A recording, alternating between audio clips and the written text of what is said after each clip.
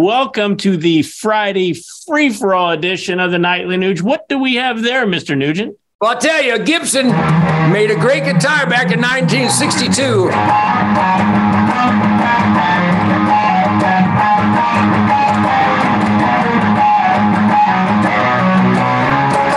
Man, I love music. Don't you just love music? Thank God for music, because music is the soundtrack for the ultimate sanctuary, because killer, soulful, all-American, especially funk brother and Ted Nugent music. Wait, that's one of the same. Ted Nugent funk brother music. Really soulful music, and we all know who creates that.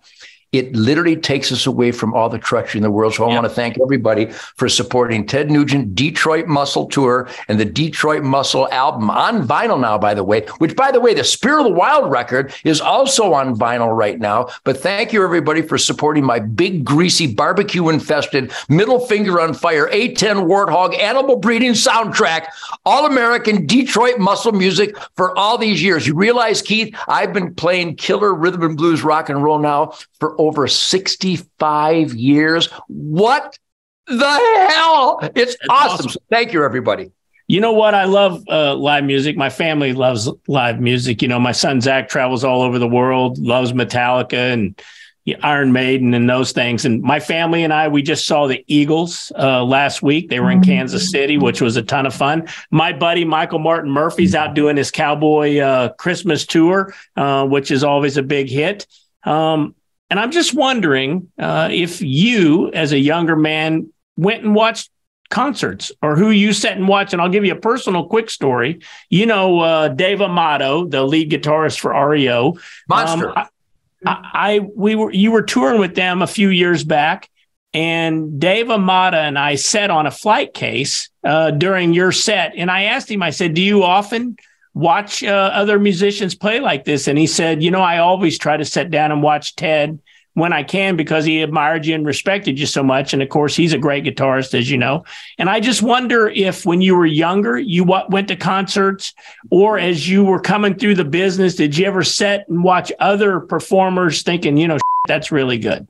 You know, I've always been, you know, inebriated, you know, stimulated, mesmerized, fascinated, intrigued, motivated by music. Certainly what Chuck Berry and Bo Diddley and Little Richard and the Motown Funk Brothers with James Brown, Wilson Pickett, and Sam and Dave. Oh, my God, the soulfulness, the piss and vinegar from those incredible geniuses has always inspired me. But I was inspired so early. I started beating on a guitar when I was about 6 or 7 years old, trying to get that Bo Diddley thing going on.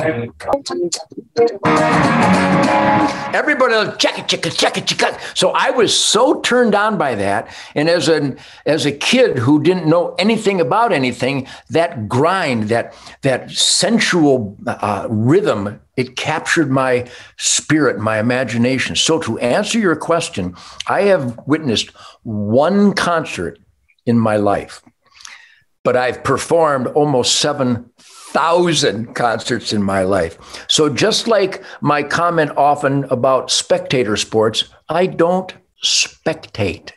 I don't watch. I did go and see. I opened up for Martha and the Vandellas and the Supremes.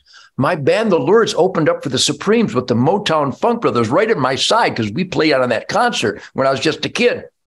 So the only concert I actually went and bought tickets to see was in 1965, when my buddies Billy Lee and the Rivieras changed their name to Mitch Ryder and the Detroit Wheels, and they were playing their new hit song, Jenny Take a Ride, and they were coming to Chicago.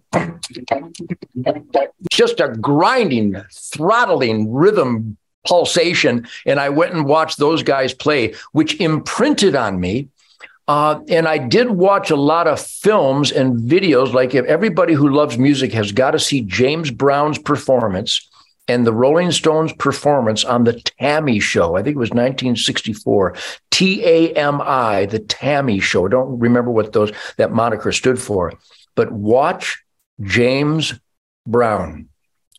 I didn't go to concerts, but I, in my own spirit pursuit, would emulate Chuck Berry and all the musicians in Mitch Ryder and the Detroit Wheels, and certainly James Brown and the soulfulness of Sam and Dave. And we played all those soul songs in the bands, the Lourdes, the Amboy Dukes, even the damn Yankees, and to this day with my band.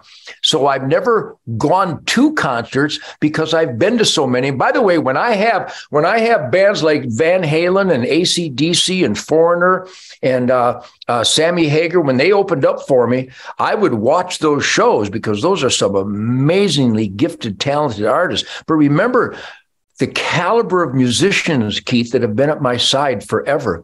When I'm on stage, I look like I'm out of my mind, but I'm actually maximizing my sensual radar, picking up on the incredible talents of a Derek St. Holmes, vocals and guitar, the amazing drums of all my unbelievable Cliff Davies and Jason Hartless, and I could name my drummers, and Rob Grange and Greg Smith and Marco Mendoza and Tommy. I mean, the musicians at my side, I'm delivering my songs with all my heart and soul, but I'm also absorbing the spirit of these incredible artists at my side. So I might not be in the audience watching them, but my position on stage with them, I'm actually experiencing that concert beyond anybody who has ever bought a ticket. And I love the ticket buyers, but I wouldn't settle for watching. I wanted to unleash my inner creative fire, and I've been able to do it. And that's why I started out by thanking everybody. Thank you. I'm going to be 74 years old in a couple of weeks.